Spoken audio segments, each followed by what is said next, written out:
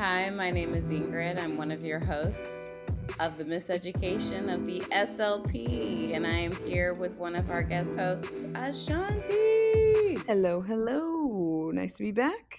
Welcome, welcome, young lady. Oh, yes, you called me young. Yes, girl. Hello, let's get it. Let's get it. We is revisiting what is young these days. Angela Bassett, J Lo. They done changed my world. Okay. Yes, ma'am. So I am basically coming today to discuss an issue that a lot of people aren't really aware of when it comes to the SLP space in the professional environment, and it is what it is like to get old as a speech language pathologist. This is not the profession that is very kind to the aging SLP. No, not even sort of, kind of, or really. Like, it's one of those spaces where you sit back and you're just like, it wasn't good after like my fifth year. I kind of stayed the same, and now it's getting worse. And that's just really the authentic reality of this lovely profession. Mm. There was a couple of things that have happened this week since um, I have been, kind of on the internet stratosphere since I've been back from my escape to Africa to renew who I am. And I listened to this gentleman by the name of Jonathon White discuss how he quit being an SLP after 8 years because he started after his bachelor's degree. He became a SLP in the school system. Um, then went, got his master's, also got his clinical doctorate, which I commend him for. Because I don't know why anyone would continue their education in this, you know, in this profession, unless they had some type of direction for academia or something like that. Right, Clinical practice, it doesn't make any sense. right. It doesn't pay that much more, if at all, to have Not your at all. PhD. Yeah. Oh, it wasn't a PhD. It was a clinical Oh, I'm doctorate. sorry. Excuse me. Clinical doctor. Clinical doctorate's a little bit different, but still, it's a situation where the doctorate does nothing to change your experience on the clinical floor. So I commended him for doing that. But he said something about this profession being really about racism. Like he just was like, this is a bad or thing for me to be in because I'm a black male in it. And I sat back and I was just like, wow, okay. Now, Ashanti, have you personally experienced racism in this profession? You know, I don't want to say that I've experienced racism. I have been treated in the manner of, you know, oh, you speak another language, too bad, you're still not getting more money. Or, I've been in one skilled nursing setting kind of in the backwoods area of Florida, and Mm. was, on my very first day informed by the rehab director, hey, you don't want to be around these parts when it gets dark, if you know what I mean. You've got a lot of melanin for, for the people around here. But I don't think that I've ever been treated um, in a racist manner, unless I just haven't perceived it as such. Sometimes I'm just like, well, I'm here and you're gonna have to deal with it. I'm here in your space and I am brown and that's it. So I don't necessarily experience my professional environment as racist. Um, I can't say that I have ever walked into a room and felt like people who were my peers did not respect that I knew everything about being a speech language pathologist. And I don't know if I conditioned that for myself because I walk into a room making everyone uncomfortable because I am walking in with so much knowledge, and I just defeated the possibility that you could ever think that I ain't nothing but the best thing that walked in since I don't know. I really did not have an experience. I didn't have an experience in this profession, even with my racist patients, because God knows I've had racist patients. I've had patients call me the N word beautifully, like just eloquent, like, get this out of this room. Like, I'm like, Yeah. oh, okay, we were here now. Yes. Okay, let Yes. me go ahead and sit down. I'm literally the only speech pathologist you're going to be able to have access to. So, but to quit a profession because of racism, based on his experiences, that's a really telling thing. And I just keep going back, like, what is it within our field that causes people to feel this way? Like, we're supposed to be progressive in some ways because we are a female driven environment, and you would think that there would be a little bit more compassion, but at least in his experiences and his storytelling, that was not the case. Mhm. And when I'm looking at the veteran story, I'm also looking at the business model, and I'm looking at us as other professionals along the line of what longevity looks like to us. I think even myself, sometimes I look at somebody with 20 plus years of experience and I'm like, I don't know, maybe you need to do some CEUs. Like, I don't know that I feel this level of we should revere you for being a speech pathologist for extended periods of time. But she's incredibly knowledgeable. And there are plenty that are that way. I respected my professors Mhm. for their years of expertise, but do we respect clinicians who are clinicians for that amount of time? Like, oh, you just automatically deserve stuff. Or do we start feeling like you need more? I don't know. It's fascinating though. It is, and I don't know that I've encountered too many other SLPs with, 20 plus, 30 plus years until this year. A colleague of mine retired last school year. She was right at 39, I believe, years with the school district. Mm, So, that I was just kind of dumbfounded. But I don't, like you said earlier, I don't know that it made the rest of us automatically revere her. mm-hmm. Um, yeah, I'm not sure if it holds the weight that it does in different professions when you are in the profession for that long. Right. So execution of the clinical practice is the area that I've always felt got the least amount of respect. Hmm. And longevity in that seems to also feel that way. So when I'm talking to a clinician of 26 years, I'm looking at her like, Madam. And I say madam because I respect in the British way. Let us dive in. So she went into her career in her CFY in the year of 1995. And when she went in 1995, she went into adult hospitals and she did a lot of neuro. And when I was discussing what she felt was her miseducation in the experience, um, targeted, she had one story. But as she fleshed out her career, just in the general scope of just talking about things that she herself felt, she lives in the state of Indiana. And do you know that the state of Indiana is a very, very challenging state for speech language pathologists, especially in the school system? No, do tell. I'll make sure I don't move there.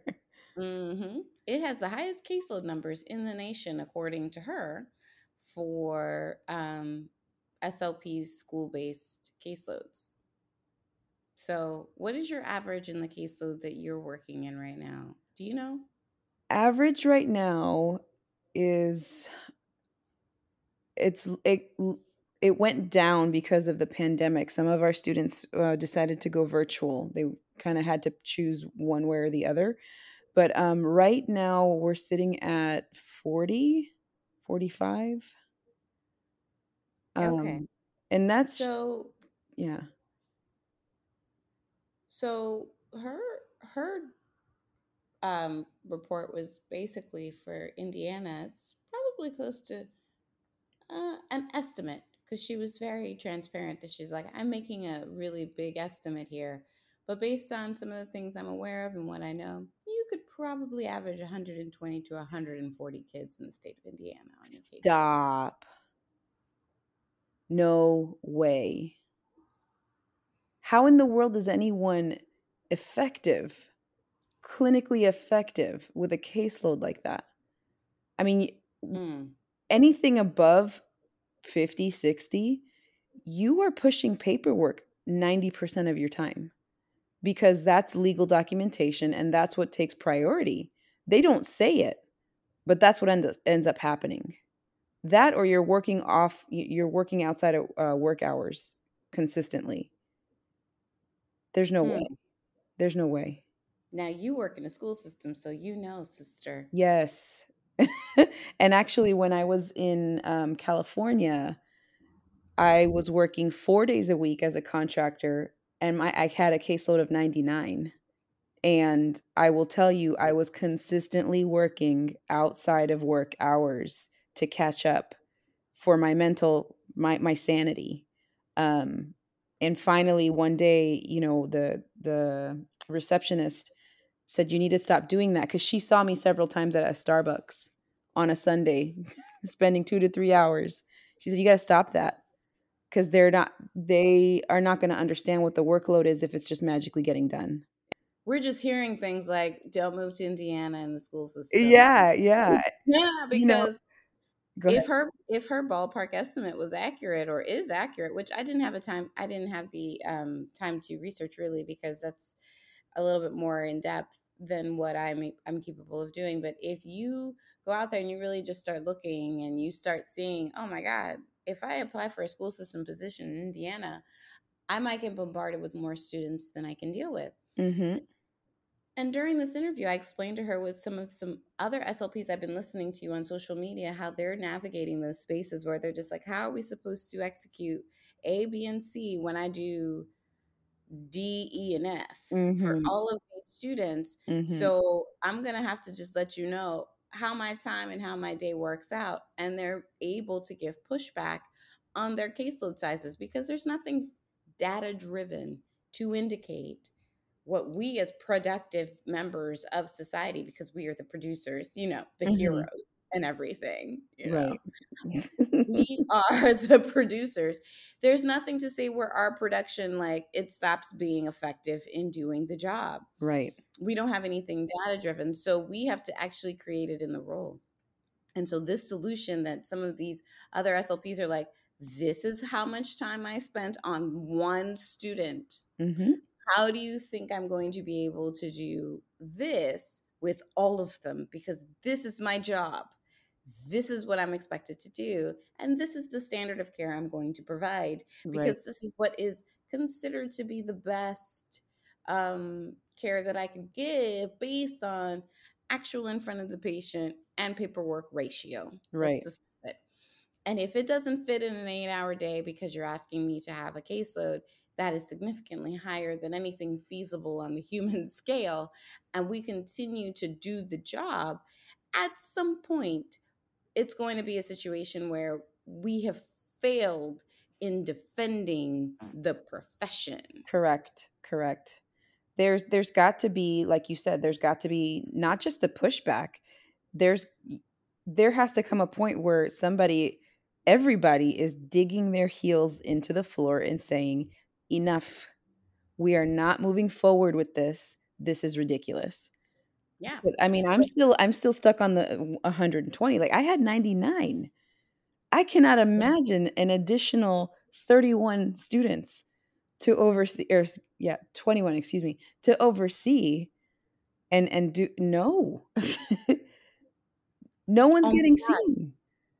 I just see the office meme that's like, no, no, no, no, Exactly. no, no, no, no, no, no. I just see it. Or just see the GIF. Exactly. Is it a GIF? Is it a meme? Whatever. It's the GIF, I feel like, where you're just like, no, Yes. no, no, no, no. Because why? Why are we doing that many patients, that many students in a school year Yeah. and saying it's feasible? But you It's know got what also happens? I'm sorry to interrupt you. What also happens is you have your supervisor or, whomever is in charge of that sped department telling you as the clinician, you need to write the services for this many students as one time a week for this many minutes, and these students have to be two times a week for this many students. You don't actually individualize your therapy delivery model for these kids when you have that many. It becomes a cookie cutter, you know, prescribed thing for everyone all across the board when it shouldn't be. And that is what ends up being the situation for most spaces as an employee, is that you're getting top down instruction about how to do your job when you're supposed to be feeling as though I can do bottom up, meaning I'm the professional, I know what I'm doing, let me tell the business Correct. what needs to happen. But that does require a lot of advocacy. Correct. I'm the expert in the room. Let me tell everyone else what needs to happen, but that is not what goes on. Correct. No. And we need to kind of accept that. We need to move in a aware of awareness. Excuse me. We need to move in a place of awareness of what we're doing. Okay, so her original 10 years was in adult neuro, and as she's telling me her story at the beginning of her adult neuro experience, she essentially said that when she left school, her professor at that time was like, you don't have to worry about right CVAs. That's not going to be anything in your scope. And you won't have to worry about it in your professional life. And then she goes into adult neuro, and what is she dealing with? You're right, CVAs. All of the time. Oh my goodness. Boy, full of, let's discuss executive functioning. And she's like, huh? What? What happened? I was told this wasn't going to be on the test. Basically, when did this become a thing? And it just highlights the spaces between academics and actual clinical practice, where Correct. clinicians are just going rogue. We're just creating all of this great stuff out here to be like, I need to accommodate this patient. And we're patient centered in what we're executing and individual science. And then eventually we get so passionate about it that we infuse it and shove it down into the science of our profession and say, listen to what we're doing. And next thing you know, it's something that we're doing in this lovely scope of practice, to the point where it's so broad that academics cannot keep up. Like, how can it? How can it? Because there's not enough PhDs in all the areas that we're super interested in. But in her particular story, it was 1995. So was the right-sided CVA, a normal thing that SLPs were studying at that time? Mm. Or was it something that we were engaging in just because we knew it was a need, and we were handling it as what I call scientists in the room that are like, this is affecting communication too? And we're actively moving in this way, actively moving in this space. Like, communication actually, it is impacted by many different things. Right and left sides of the brain are involved in communication in such a high level that we actually need to be involved in all of that, regardless of what we originally thought was true. We were evolving as a science, I think. We were moving forward. So her experience just indicates many reasons why there's still a gap between academia and clinical practice as SLPs.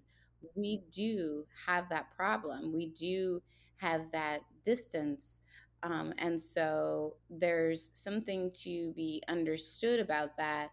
And when I tie it back to what Jonathon was talking about in the space of racism, I do see that gap as well. I do see there's a cultural gap in the speech language pathology arena in being very diverse. It just doesn't know how to do that.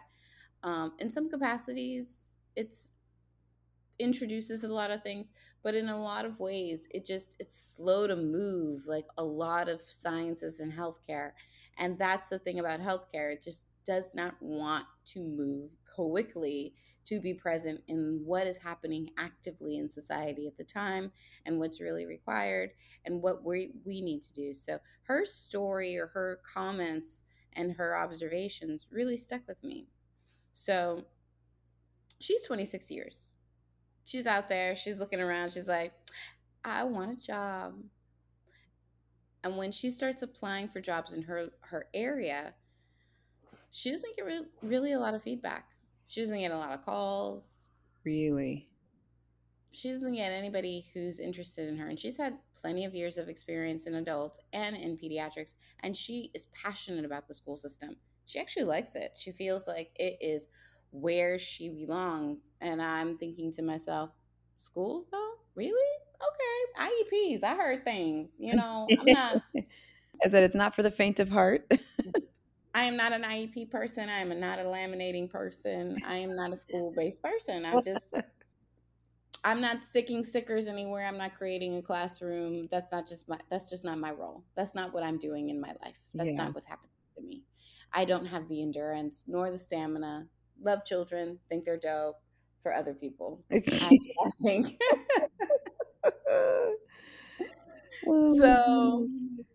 no, I love that she loves it. She enjoys that environment. She could not get a job back, a call back for a job, and sh Now that right there is something that, as you know, with every year that passes, with my lifestyle being so pack up and go, that's something that I've been really fearful of, in that, yes, I have all this experience, I have this resume, but a lot of people view that as that person's old, or that person's going to have to be paid this much, and we want to pay somebody the bare minimum.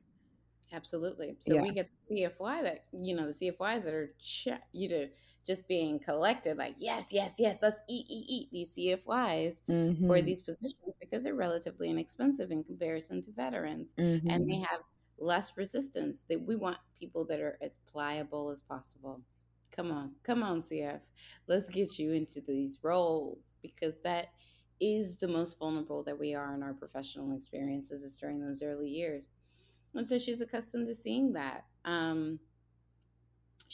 Because she had difficulty finding SLP jobs in her role near where she lived in Indiana, because although the state itself is really having difficulty with staffing for school age, where she lived particularly, which is near the hub of Indianapolis, it's really actually hard to find a position. So unless if she was willing to commute a whole hour, she would have been able to find something that would pay her for everything. But commuting an hour is a lot for a parent. It's a lot for a person Yes. that wants to just do the job and be respected for doing the job. Like you're asking a lot to get somebody to make a livable and appropriate wage is a 1 hour commute. Now, for some people in New York or LA or even Miami, they're like, that's nothing. 1 hour. I do that in my sleep. But some people appreciate their quality of life and they don't want to spend 2 hours of their day every single day, 10 hours of their week In every week. Yes, in their car commuting, or in a, on the train or whatnot.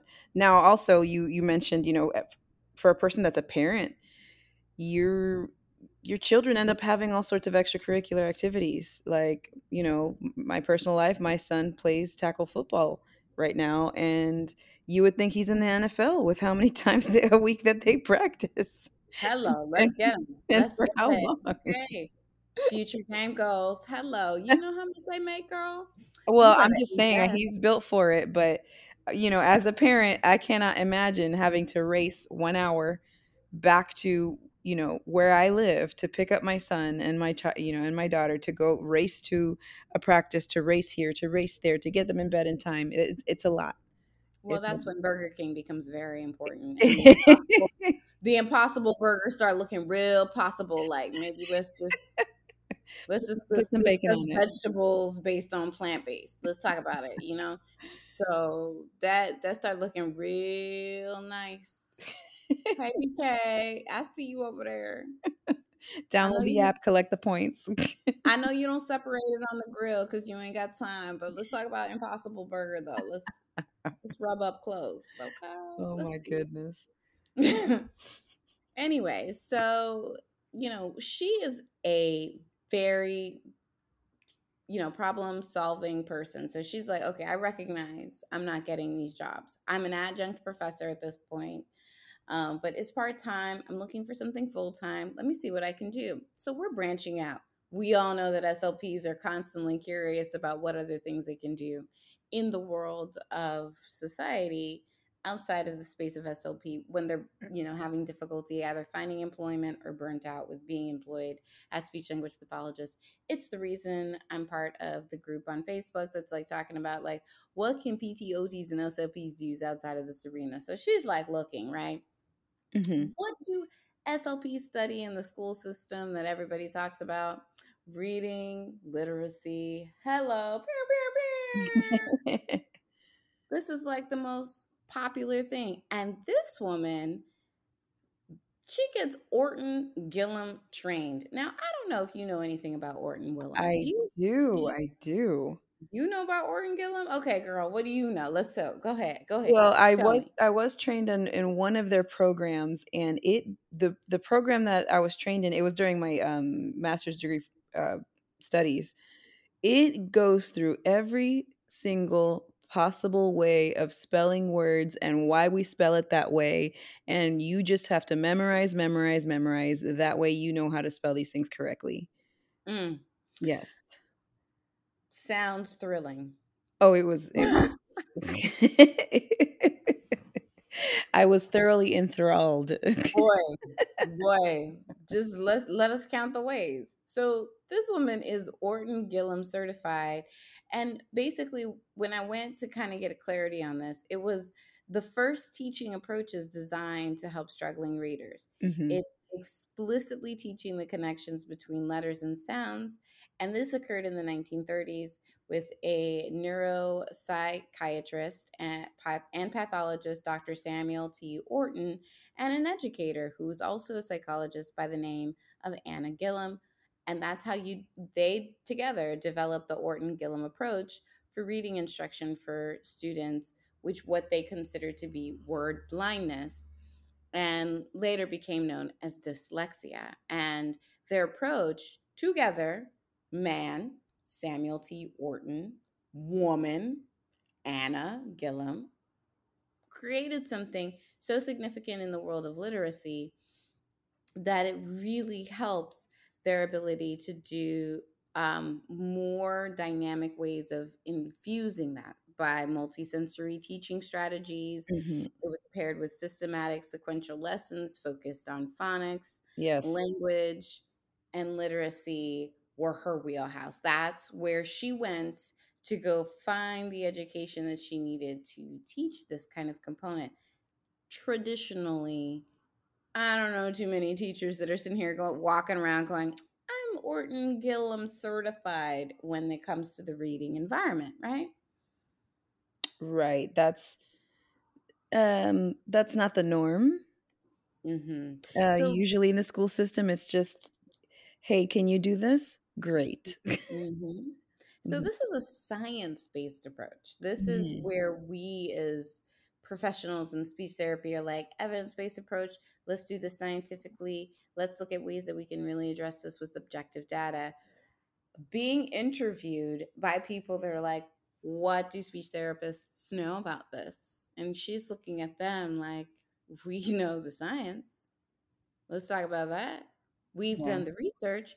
We've actually become certified. We're doing things that are leading the charge for the spaces of literacy in this country in an evidence based way, which should be respected because that's really what a lot of people talk about is how much data do you have? It's really crucial. And in this actual particular approach, it shows that it has some data that supports it. I don't know it too much in detail in regards to other data that refutes it because language pathologists have that across our science overwhelmingly, like the benefits of one exercise or approach versus the detriment of it. We have conflicting science constantly, mhm. people coming out with stuff and then people immediately arguing and going no. Mm-mm. Nope, not at all. We do have that. So it makes it hard for us to be consistent as a science. But in this aspect of things, it was really a cutting edge in that time frame and respected space. And I like it because it was approached by two scientists that were not from the same background, a man and a woman. And I don't think that's the same background. When a man and a woman team up together, it seems to be a little bit more holistic and capable Yeah. of accomplishing the goal that it's looking for. And I like dances like that when it comes to science because both of us are involved. We're 54% women in the United States of America. There should be our voice in science 50% of the time so that we can get outcomes that we're looking for. If you're not present in the science, then you're not represented because they're going to focus on things that they're interested in within themselves. And that's just truth. It's just Hmm. truth. Right. That's how those things go. So her trying and working to get into spaces where she can be like a literacy coach, a teacher, like a Title I teacher, where you have the opportunity to move in this arena. Like, I'm going to go and I'm going to do reading and literacy, or I'm going to focus on this. She was having a lot of roadblocks, having a lot of difficulty, not able to get jobs, still having herself be questioned for her capacity. And this is 20 plus years in the profession as speech language pathologist. It's really a frustrating thing to feel like your profession lends itself to nothing else and you're constantly in a state of proving, because ultimately when you're in the interview and they're looking at you like, I only know SLPs to like do S's and L's and R's and stuff.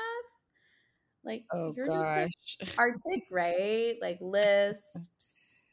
And you sit back and you go, no, our science is a little bit richer than that. Let's talk about Right. that. But in some of the dynamics of your interviews, you're really looking at people with this, what I would quote unquote ignorant, lack of awareness, just narrow vision approach to interviews that are like, well, what can you do for this position? I My like. degree can tell you. My degree can tell you I can do a lot. Right. Right. I can do a lot. I study a lot of things. I think what also happens too, is the opposite of what you said, where they're like, well, don't you just work on R's and L's and S's? The opposite also happens in that you have a teacher or, this campus that has a lot of children that are not scoring very well in reading and math, and they want to find the scapegoat. And they'll say, well, isn't that because this child is on speech caseload? Well, then the speech pathologist, the speech therapist, which is what they love to call us, must not be doing their job. Mm, not necessarily. Yes, there are skills and things that we work on that can increase a child's success in those two areas. But if they don't have the foundations of it, let's not blame it all on the SLP. So I've seen and experienced that as well, where the opposite happens. Where they aren't seeing test scores or they aren't seeing achievement, as high, and they start questioning the SLP because a lot of those kids end up being in the special education program with SLP services, speech or language services. Mm-hmm. Well, it's kind of a weird thing. Like, we're devalued, but we're everything is tossed our way. Yes, So absolutely. it becomes one of those things where you sit back and you have a hard time because you're just thinking to yourself, really? Is it gonna be the dumping ground for everything that happens? Yes. Yes. Um, Yeah, yeah. I I don't know how to feel about this, it's and yet a I'm making like $6 an hour now. Like, I feel like I'm making nothing because I'm working so hard to try to fulfill all of these things. And there's a lot of things that are dumped on speech language pathologists, a lot of things that are dumped on yeah. professionals, just for the case of budget analysis. Like, oh, it's so much cheaper just to add it onto somebody else's plate, Yes. but also to be like, and as we scramble to catch up to it and create good data and do all these things, I think that's why the speech language pathology arena just keeps evolving and evolving is because those things get dumped. We start being scientists, and next thing you know, our practice is just swelling upon itself, and you're like, I shouldn't be doing all of these things. I just really shouldn't. Let's leave room for other places and other people to do it. But Yeah. Yeah. because we took it on because we're like, okay, I'll own it, no problem. Let's get it done. And I Yeah. have nice syndrome problem. I have the nice syndrome issue, and I want to be nice in a room and not professional in a room. We become these people that have literally bit off, I think, more than we can chew. And we look at academics and go, why didn't you teach me this? Well, what had happened was we were so nice in the clinical arena, we just let everybody tell us what we can do. Yeah. Yeah. And it's the niceness, and it's the, you know, a small percentage of it is not really understanding the scope of what our job is. I If I had a dollar for every time I sat through a meeting, whether it was an IEP meeting or a meeting to discuss why this child is not doing well academically and maybe needs to be on an IEP, if I had a dollar for every time they said, well, this child can't spell because they're on speech. Mm, not necessarily. Or this child spells horrendously because he doesn't have all of his age appropriate speech sounds. There's yes, it can be a factor, but this particular child knows that the letter B makes the B sound, or this letter makes that sound. So let's not just throw this at me. There's also been the discussion of, well, home language is such and such, so they really should be, um, what's it called, ESOL, an ESOL student. Not necessarily. So I feel like a lot of times these kids are not identified appropriately in different areas of their academic career, and it just, speech or language therapy just becomes a catch all. And they Mm, don't know what to do with them. And so they just, throw the ball in our court, and we, for some strange reason, happily catch it and just roll mm. with it when we shouldn't. Why would we? Why would we though? Why would we? Why would we say yes in spaces where we don't know anything that we're doing? Because we want to be continued cutting edge and advancing individuals. I don't know. I don't know why SLPs are doing what they're doing. I also don't.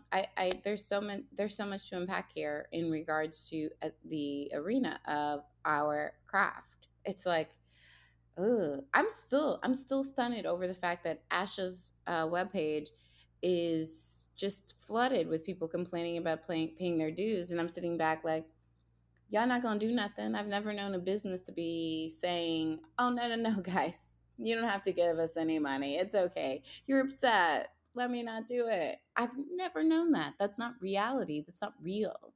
What world are we living in that sitting on the internet is going to do any of that for us? So as I listen to people like break down and analyze and all this stuff, I'm like, that's great. Now what?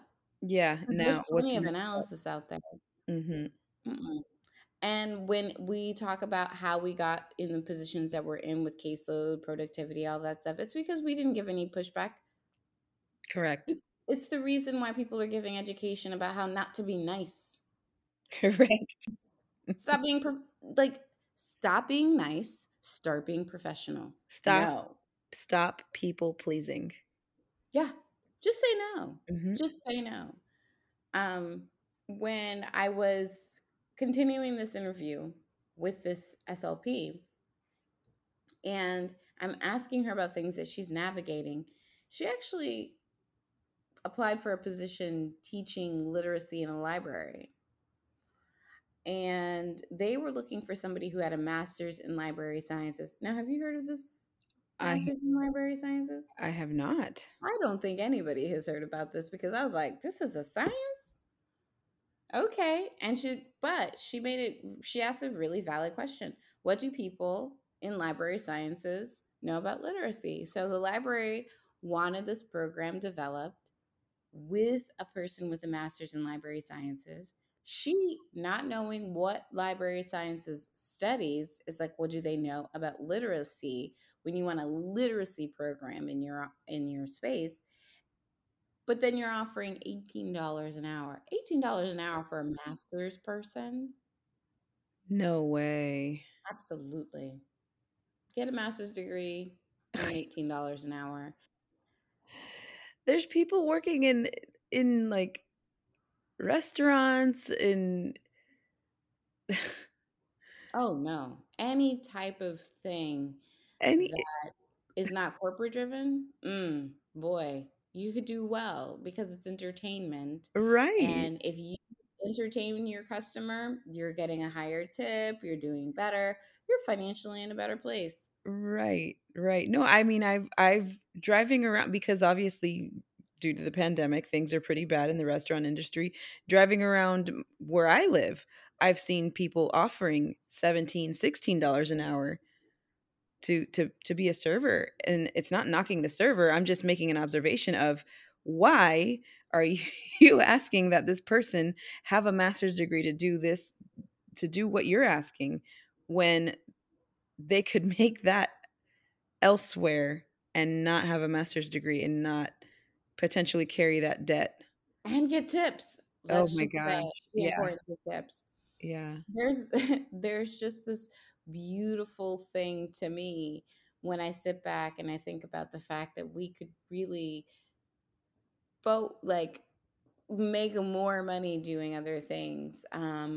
If money was the driving force after doing something you feel so passionately about. Mhm. So when I'm listening to her apply for a job like literacy development coach, individual, whatever, for the library, and you hear that this is the amount of money that they're offering for the position, and she's years into it, and she has a master's degree, and she has all this wealth of knowledge, you're like, oh my God, where do speech therapists go to leave their career at the end of it other than at the academic level? And even then it's uncomfortable depending on where you are in terms of the financial space, because you want to have a job that you work full time in, where you have benefits, all of that. But if you don't Right. have a master, if you don't have a PhD, it's kind of hard. Clinical doctor, you have more opportunities, but who wants to go back to school after 20 plus years in a career? Like, there's a lot of things that you're going and processing and thinking about, and you want to navigate the arena where you have some level of longevity, and it's challenging. I don't mind this challenge because it just kind of highlights to me that I just need to be a more diverse individual as I move forward, in the career outside of the traditional movements, because for me, my traditional movements are not going to work, with the challenges of some of the things I've already explained. Again, I'm in a space of ambiguity. Who knows what's going to happen to Ingrid DeSormes in regards to some of the drama that she has going on? Who knows? Because Stay I still tuned. don't. I absolutely don't. But I'm going to be creative in what I'm educating and what I'm putting out there and what I'm telling people. Like, you have to know what you're getting into when it comes to this profession. You have to know the full scale. This story is not done. I do think it's going to end up being something we have to revisit and create as a two-parter, because I feel like there's more to unpack with things that she was saying and things that we need to discuss. Yeah, I was Um, just gonna say that there's still so much to unpack here. mhm. So much. So I think we're going to pause here because we don't want to take all of your time. But when I'm thinking about this veteran SLP, I'm just like, oh my gosh, as I think and process, like, she's also been through all of the payer sources. She's also dealt with all of the things that we go through to figure out what is important versus not important in this professional arena. So we're definitely going to talk more about her in, our next episode, and continue the education about this and how you do this. How do you grow in this profession and feel satisfaction? And I want that for all of us. I think we need to know, how do we grow in it? And so she's kind of, um, a nice template to figure out what we do, But I do feel there's just more to be said, especially when it came to me directly asking her, well, what do you feel is your biggest miseducation? Because for her, she had some really clear statements. And I felt like that was something for us all to consider, Hmm. all of us. And there's some teaching opportunities in it. So yeah, we're gonna revisit this for sure. Oh, I can't wait. Now, in the space of preserving time, in the space of preserving what you guys are doing in a day, I do think we're going to go ahead and sign off. But come back, like listen to the rest of the story because I think you would find some interest in processing it. I mean, for anybody coming into this profession and for anybody who's moving through it and wondering where to go, finding a lack of happiness, as Jonathon White did, who was like, I'm leaving for his own personal reasons that were very justified. I think we all have some things to discuss about this actual realm of professionalism in the healthcare, non-healthcare, medical, non-medical, pediatric, adult, just the whole breadth of what we're doing. There's so much discussion to continue to have. I don't know the answers to any of it. I continue to highlight that this is just discussions. We're all just considering it out Yeah. loud with words for Yeah. us all to talk about Talk through it to try to find a way or a workaround or a solution for ourselves for individually, ourselves. Yes. because I think a collective is hard to find when it comes to speech pathologists. I have not found a bunch of speech pathologists that are raising their hand going, I'm happy not to pay my dues because of the consequences. And Correct. because of the consequences of not being able to be a collective, we have to just talk about it and individually find our own solutions. And that's really the purpose of this show, because it is no longer about the collaborative effort of everybody coming together. We won't. We need to find ways to save ourselves. Save yourself. Well, it's like in the airplane. You put your oxygen mask on first, and then you help your child or your neighbor. Absolutely. Yes. There is no volunteering as tribute here. There's none of that. It's not what's happening. We're not Nope. operating in that fashion. Although me, I'm like, I volunteer. I volunteer. I volunteer as tribute. Let me just destroy it all by creating a podcast that's so offensive that people are staring at me going, holy smokes, this professional individual is just blowing up everyone. She's burning it to the ground.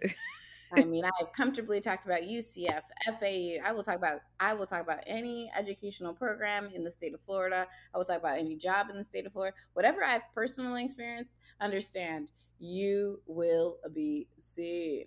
Yes. Hello. Let's talk about you. Because I do volunteer as tribute. I do volunteer about being transparent. I do know that my salary has gone from, a certain level, 55,000, to a certain level of 150,000. And my, professional experience across the board is interesting and all of it. Like, I do know that I have a wealth to give. So let me go ahead and just say it all. Say it proud. You know, yes. Tribute time. Let me just volunteer myself. But I am willing to be comfortable in what happens with the consequences. I don't think everybody else is, and they don't have to be. So we just need to find personal solutions, and that's really the purpose of this show. Is where you were miseducated, let's re-educate you and let's get you in a place where you can do better. So we'll keep talking. Precisely. Yep. Anything to add? Nothing to add. Just, let's let's keep working at it. Well, guys, as you know, we have our email, we have our Facebook, we have our Instagram. We've talked about it on other episodes, so if you're keeping up with us, of course, you know where to find us. If not, I'm not repeating myself. Just go back to listen to the other stuff because it's great. Yeah, I'm not even gonna say it. Okay, I'm not gonna say it. You know where to find me. That's it. I mean, my answering machine is just waiting. I'm just like that 90s girl that's like, when is he going to leave me a message, though? Oh. So I'm just done. I'm not even going to pretend to continue to advertise this thing that we know. where it's at.